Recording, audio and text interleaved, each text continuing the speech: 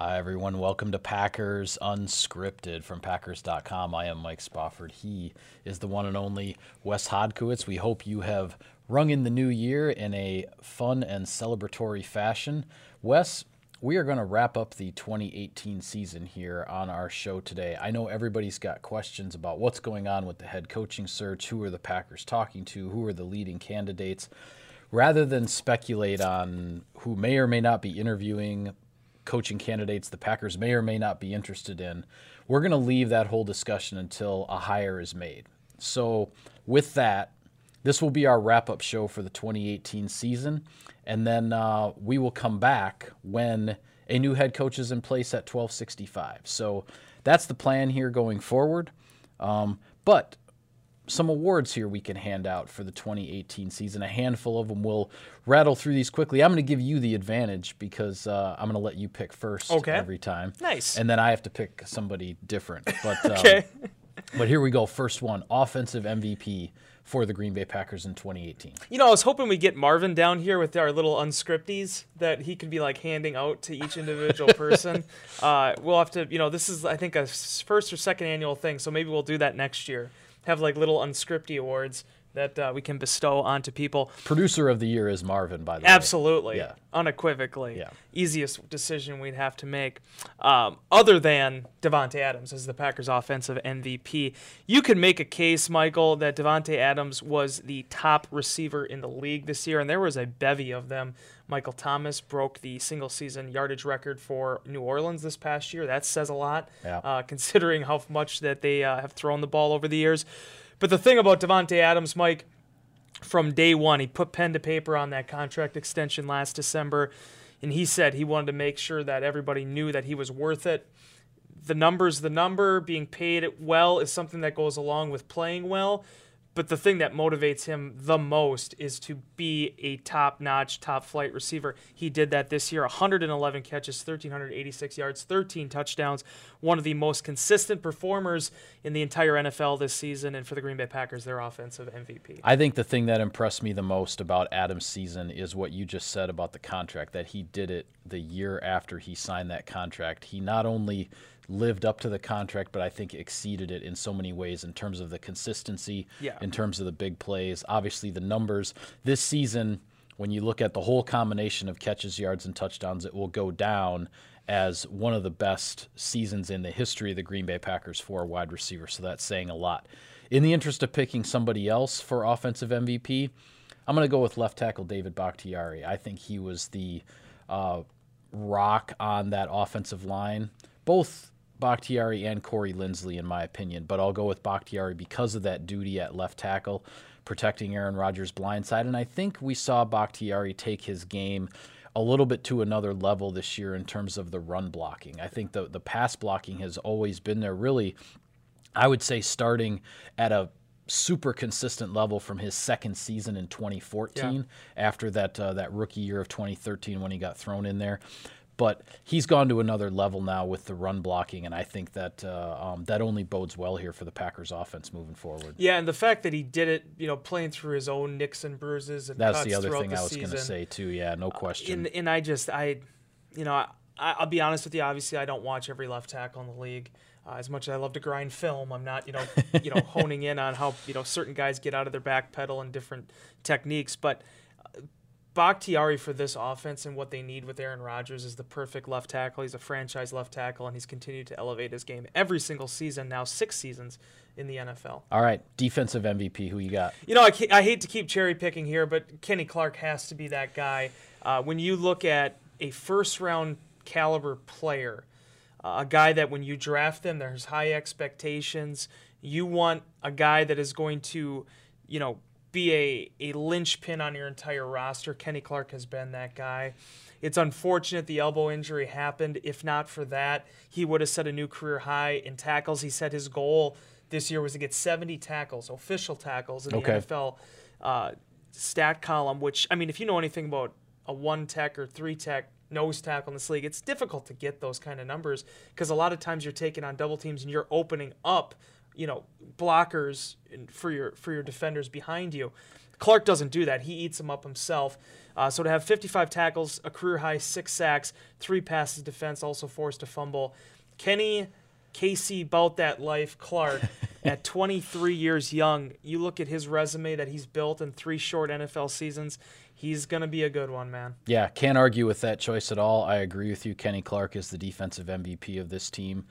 In the interest of picking somebody different, I'm going to go with Blake Martinez, and it's not even so much about the statistics. I know improving from 1 sack to 5 sacks, the way he was used in Mike Pettine's scheme, definitely a step in the right direction for Martinez. He still racked up a bunch of tackles, maybe not quite as many as last year, as the previous year, 2017. But the reason I will say Martinez here is because with a new scheme, a whole new system being brought in, we saw on this Packers defense in 2018 minimal communication miscues, and I think that goes to Martinez and the way he commanded the huddle, the way he led things from a communication standpoint in the middle of the defense. I think that spoke a lot to the level of improvement that the defense made overall. 16 starts, 32 consecutive over the last 2 seasons for Martinez. I know he wants playoffs, and that's ultimately the goal for everyone on this roster, but I think when he sits at home after the season, cannot help but be proud of the year that he put together. There really wasn't a de facto number 2. Certainly Antonio Morrison jumped into that spot as that every down linebacker in the few snaps when Martinez was out with injury this year. But you need a guy like him that's going to be able to envelop Mike Pettine's system and be able to disperse that to the entire defense. He's been that player. And, Michael, the other thing is, too, I don't want to throw anybody under the bus. I'm not meaning to disrespect anybody, but there was a number of years there where Dom Capers, with the way that this defense was built, they were using converted outside linebackers at inside backer. They had to do some mix and matching. They were looking for a guy that could handle the 3-down role. Martinez has done that. Now, certainly, there's always room for improvement with his own game. He's the first one to tell you that, but his ability to kind of calm the seas there after a number of years where that was considered one of their primary needs, I think speaks really highly of him. Yeah, those 2 guys from the 2016 draft class clearly becoming part of the foundation of this Packers defense moving forward. Okay, category number 3, breakout player of the year. You got one? Let's stay with the 2016 NFL draft, should we? Shall we? All right. Kyler Fackrell. All right. 10.5 sacks for him this season. Much like with Kenny Clark, they wrote down those goals with coordinator Mike Pettine at the beginning of the season, and he marked down that he wanted double-digit sack totals. And considering there was only 3 individuals who have achieved that for the Green Bay Packers defense over the last decade, a lofty goal, but he said he really embraced that. And then here you go, 2 3-sack performances this year, 10.5 on the season. For everything that Kyler Fackrell has had to kind of weather with the outside noise, with some of the doubters, with him getting taken in the 3rd round back in 2016, to see him have the year that he had, a really strong campaign for him, and now going to be a building block for the Packers as they look to make that next step now with those pass rushers this offseason. All right, and I'm going to go in the 2017 draft, and I'm going with Aaron Jones here as the breakout player. Now, we all knew what the potential was, and I think we started to see that, but I say started to see that because I think that Jones still has more to give here. He needs to continue to work on that lower body, be able to, build it up to withstand a full 16-game schedule.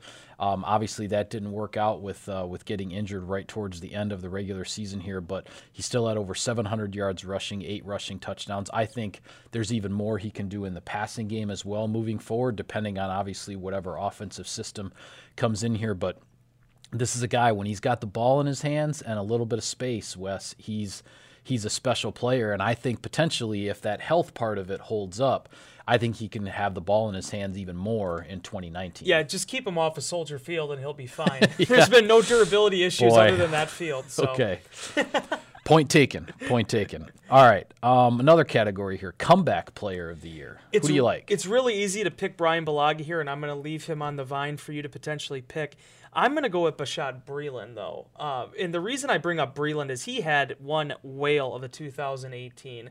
This is a guy that had played basically every snap for Washington the last 4 years. Looks like he's on the verge of finally getting rewarded, signing a lucrative contract with Carolina. This freak heel injury flares up from some kind of skin graft he had when he was a kid. He fails the physical. The Panthers void the contract, and he ends up having to sit out until September. He comes into Green Bay without any training camp. He has to weather a groin injury, a hamstring injury. But at the end of the day, Michael, 20 tackles and 2 interceptions in 7 games, 5 starts for the Green Bay Packers this season. I just was really impressed with how this young man came in and carried himself. We'll see exactly what Brian Gutekunst wants to do this offseason, but by no means would I be disappointed to see him come back. I think he has a lot of potential. He also gives you a lot of flexibility with his ability to either play in the slot or at boundary cornerback. Yeah, all right. Well, you were supposed to make up my mind for me because I had 2 guys in mind, and then you didn't do that. So I'm going to throw 2 comeback players at you. Brian Bulaga is definitely one to come back as quickly as he did from the second torn ACL of his career, which happened in November of 2017. He was back on the field for week 1 in 2018. As we've said all season long, I tip my hat. I give him a ton of credit. I know there were some other nicks and bruises that he dealt with along the way and wasn't able to play in every game all the way along, but his comeback from November 2017 to what he was able to do in 2018 I thought was impressive. The other one, Tramon Williams, he came back, right? He's a comeback player. He came back to Green Bay and was a really, really important and valuable part of this defense in making this transition, I think, to the new scheme. His versatility, could play the boundary, play the slot. He moved to safety for the back half of the season. All these things. Communication issues were certainly something that were a forte of his as well. So I tip my cap also to Tramon Williams in the comeback category. The other thing I love about it, too, he said from day one of the offseason program, Mike, he wasn't coming back just to be a veteran old guy in the room that was just going to lead these guys emotionally. He wanted to be out there and he wanted to play. But at the same time, if I was Joe Witt Jr., if I'm Jason Simmons, I am pointing to that man right there, 12 years into his NFL career, a former undrafted free agent, had to earn everything the hard way. The fact that he's still doing what he's doing and how he's doing it should be a lesson to Kevin King and Jair Alexander, Josh Jackson, showing these guys about, okay, if you want to be a player that lasts a decade in this league, take note of what this guy's doing and the fact that he's still doing it at a high level. Yeah, no question about it. All right, Rookie of the Year. I'm going to go with Jair Alexander. Okay. That one I think is pretty obvious when you look at the season he put together. I was talking to him during the final locker room session and sort of revisiting this year. Much like Kevin King as his rookie year, Alexander had to end up getting a lot of the tough assignments. He was, the shutdown corner really the last 6 weeks of the season. He said it got to the point that he would go into the Wednesday meeting room knowing, just already feeling that they were going to have him match up against certain receivers. He just was braced for it, and he was doing that at 21 years old. He mentions he wants to have more interceptions. He should have more interceptions. One of those got taken away from an egregious call early this season. Right. But the fact is that he doesn't back down. If he can get some of these soft tissue things figured out, I think you're looking at a big playmaker here, and Joe Witt Jr. said it himself. I mean, if you can get him and Kevin King on the field together, what a tandem that's going to be for this Packers defense and secondary. Couldn't agree more with that comment from Witt, and couldn't agree more with your selection as Rookie of the Year. I will pick another player on the offensive side of the ball, though, and that's Marquez Valdes-Scantling. Now, I really liked what I saw out of both Valdes-Scantling and EQ St. Brown as rookie wide receivers. They both had their moments throughout the course of the year, but just based on overall production and the numbers, 38 catches, over 500 yards receiving. I'll go with Valdes-Scantling here. The biggest thing that I like about him, just from a raw physical skill standpoint, is the one thing you can't coach, and that's speed. He's got it. I think it's something that could be a huge asset for this offense moving forward. He's the kind of receiver that the Packers haven't had around here in a while for the bulk, I would say, of the Aaron Rodgers era, a guy with that kind of just open field, flat out speed. I'm excited to see what he can do going forward. Legitimate home run threat every time he touches the ball. I think one thing the Packers did better during the second half of the season is getting him the ball in open space. Doesn't always have to be a go route. You can do things underneath to potentially let him get separation and let him break away from guys. Yeah. I really wish the one thing that is going to – I wanted to see that defensive line together. I wanted to see Muhammad Wilkerson and Kenny Clark and Mike Daniels operate. I really wanted to see what this offense could do with MVS being sort of a change of pace player. Yeah. Where you had Geronimo Allison. That's a really good point. If you have Allison and Cobb the bulk of the year with Adams, and as you say, then Valdez-Scantling is that changeup you can throw in there as a perimeter option.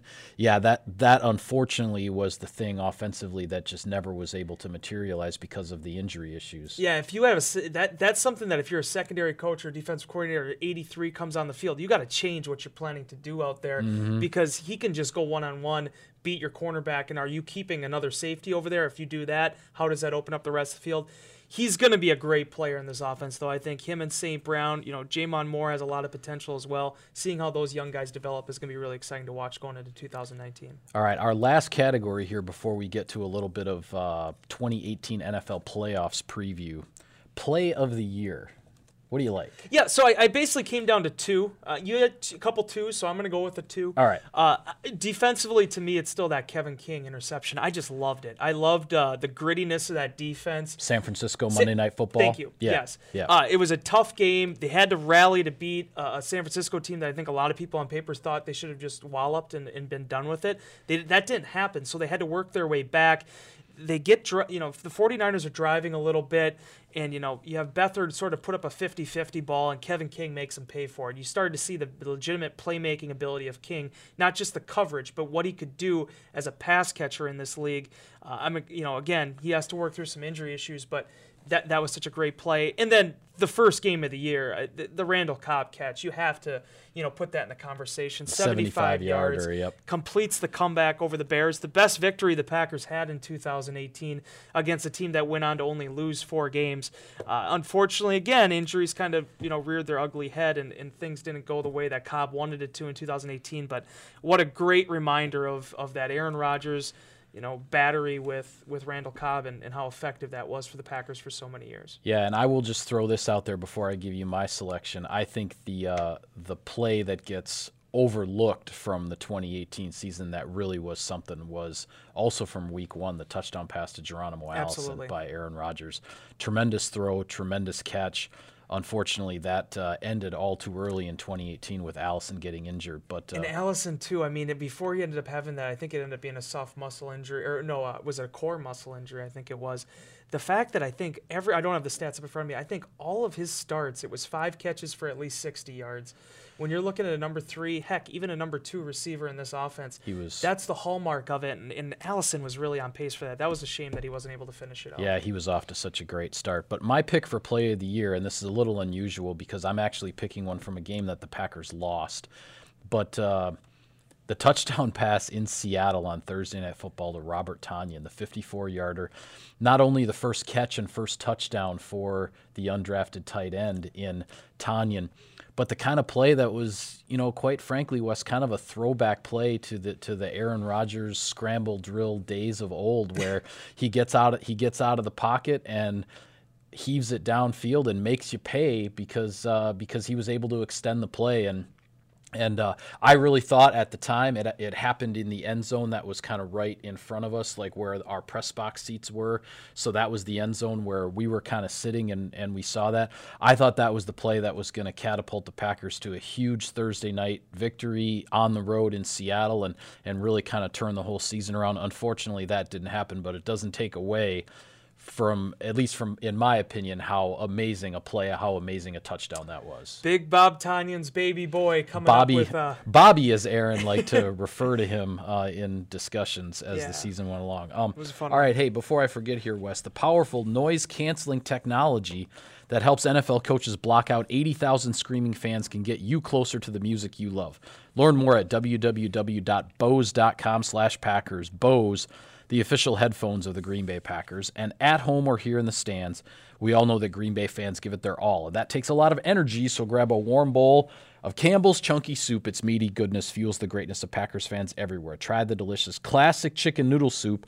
Just visit your local supermarket and ask for Campbell's Chunky Soup, official soup partner of the Green Bay Packers. All right. You want to go a little longer on this final episode? So the wrap-up, let's do go. a little NFL playoffs preview here because there's some interesting stuff going on. I don't know if you want to start in the NFC or in the AFC, but when I look at the AFC, this Chargers-Ravens wildcard game is really interesting to me because they just played in Los Angeles a couple of weeks ago. I think this Ravens team is one definitely to keep an eye on. A couple of weeks ago, I did think the Chargers were maybe that team with Phillip Rivers that was going to go to the Super Bowl, so I will stick with that. But I'll say this about the Ravens, Wes. Don't they kind of seem like the 2012 San Francisco 49ers? You took the words right out of my mouth. They go, the switch at quarterback from, it went from Smith to Kaepernick. This one goes from Flacco to Lamar Jackson. Defense is not really sure how in the world to do that, and then how in the world to defend that. And then on the other side of the ball, you have a defense that travels well, as they say. They can take that unit anywhere, line it up against anybody. I think the winner of this Chargers-Ravens game might be the team to beat in the AFC. I don't want to play them.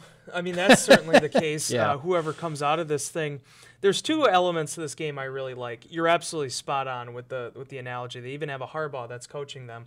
But how ironic would that be, though? The Ravens being the team that beat the 2012 49ers in the Super Bowl, and now it's the 2018 Ravens that look like that Niners team from 6 years ago. But just strange. It's interesting to me in that they're winning games, and that was something that when you look earlier in the season, they just consistently couldn't do. They were always around 500, but they couldn't separate themselves. Since moving this decision to go with Lamar Jackson at quarterback, is it slightly unconventional? Yes.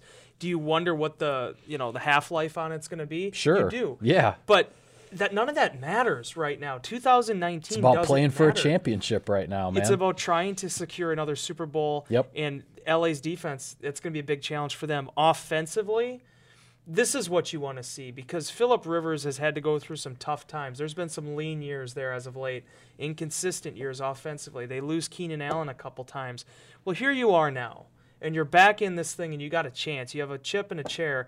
I agree with you 100%. Whoever prevails in this, I don't want to face them in round two. I just think that both teams are built to get on a run here. Yeah, and it'd be interesting because the Chargers, they're going in with a lot to prove because of that offense getting shut down by the Ravens on that Saturday night game from a couple weeks ago. And the Ravens are, quite frankly, a hot team that, as I said, the other teams, you don't quite know how to deal with this defense and the way it's come on strong late in the year, and then Lamar Jackson and all this unorthodox kind of stuff they're doing on offense. So interesting there. Going to be tough for anybody, certainly, to go into Arrowhead and beat the Kansas City Chiefs. But I will say this about the Ravens, too.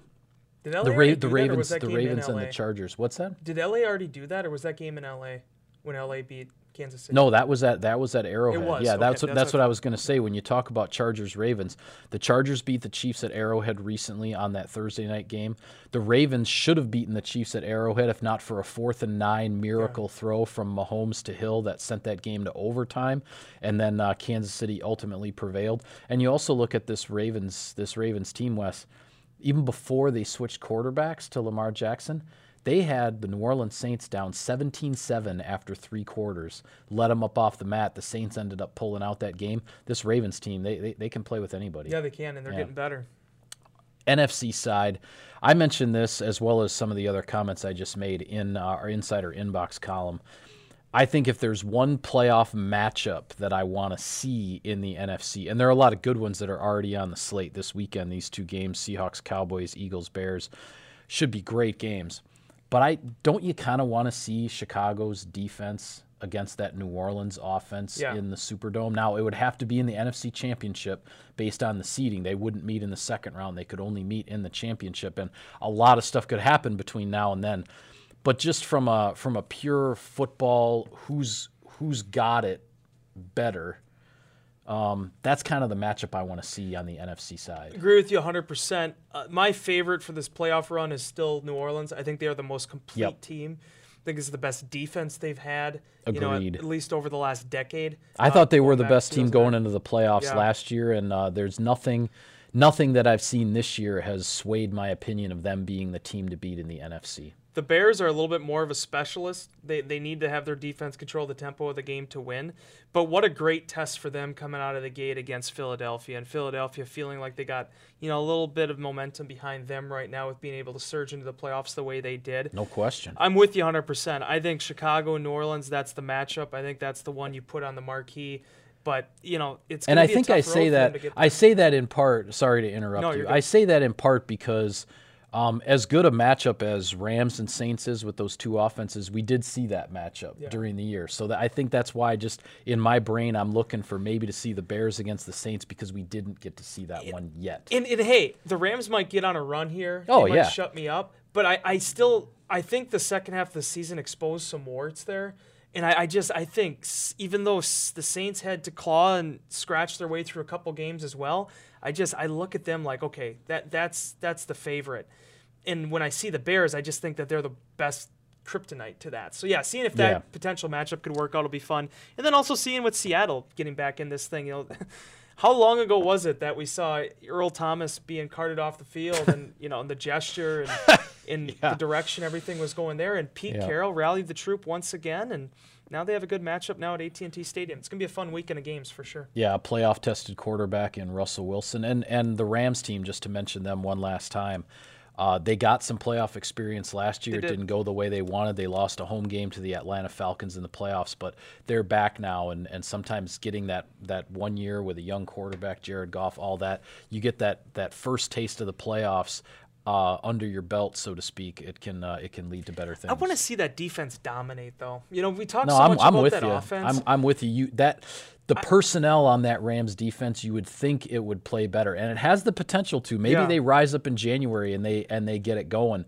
But right now, when you're talking defense in the NFC, you're talking Seahawks, Cowboys, and Bears. Those are the defenses that are coming to this party. Yeah, it's just funny because I thought the potential was there to have them have like a Denver Broncos 2015 type season. It hasn't come together yet. But hey, playoff football is different football. We'll see if they can rally it. Well, it should be a fun couple of weeks here in the NFL. But with that, we are going to call it a wrap on this edition of Packers Unscripted, and we will sign off until a new head coach is on board here at 1265 Lombardi Avenue. With that, you can follow him on Twitter at Wes Hod. I'm at Mike Spofford. At Packers is still the team account. Thank you for tuning in. Happy New Year, everybody. We will see you next time.